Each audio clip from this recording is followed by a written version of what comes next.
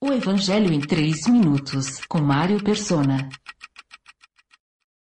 O que você faria se tivesse um bom emprego público para garantir uma vida próspera e uma aposentadoria tranquila? Levi é assim. Um homem chamado Levi é exatamente assim. O problema dele está justamente em sua profissão. Coletar impostos numa nação invadida significa tirar dinheiro do seu próprio povo para entregá-lo ao inimigo romano. Aos olhos dos judeus, a profissão de Levi é tão respeitada quanto a de uma prostituta. Mas isso está para mudar. Se Levi pensa que o seu emprego é desprezível, espere até ele descobrir o que é seguir a Jesus.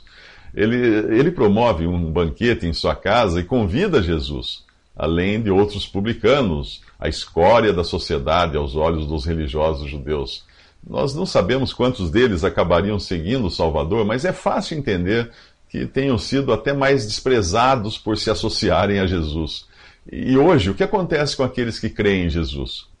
Depois que o imperador Constantino transformou o Império Romano em um império cristão por decreto, ser cristão ganhou status.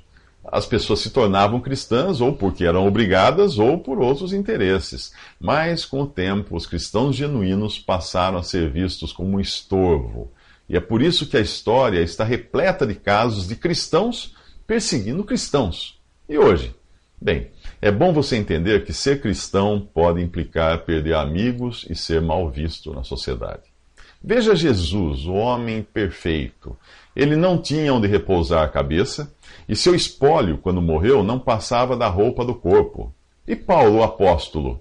Se você ler o capítulo 11 de 2 Coríntios, verá que muitas vezes ele foi preso, foi açoitado, apedrejado, assaltado, perseguido, passou noites acordado, com fome, frio, falta de roupas. Além de tudo, ainda sofria com um espinho na carne, que era algo que Deus permitiu que o afligisse, para ele não se gloriar das revelações que recebeu. Em sua oração, Jesus já havia previsto como seria a vida do cristão em um ambiente hostil como é este mundo. Ele intercedeu pelos seus com estas palavras: Dei-lhes a tua palavra e o mundo os odiou, porque eles não são do mundo, como eu também não sou. Não rogo que os tires do mundo, ele pede ao Pai, mas que os protejas do maligno. Eles não são do mundo, como eu também não sou. Ele repete nisso. Portanto, não espere tapinhas nas costas por ser cristão. Jesus foi rejeitado e o mundo ainda odeia a Cristo e aos cristãos. E a maior aversão pode vir do mundo religioso. Foram os religiosos judeus que rejeitaram Jesus e o entregaram à morte. Foram os religiosos cristãos que, durante séculos, derramaram o sangue de cristãos genuínos. E são os religiosos deste capítulo que irão criticar Jesus por ter entrado na casa de Levi, um homem agora duplamente rejeitado em sua sociedade.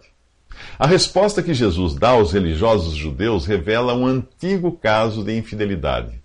Veja nos próximos 3 minutos. Visite 3minutos.net. Dúvidas? Visite respondi.com.br.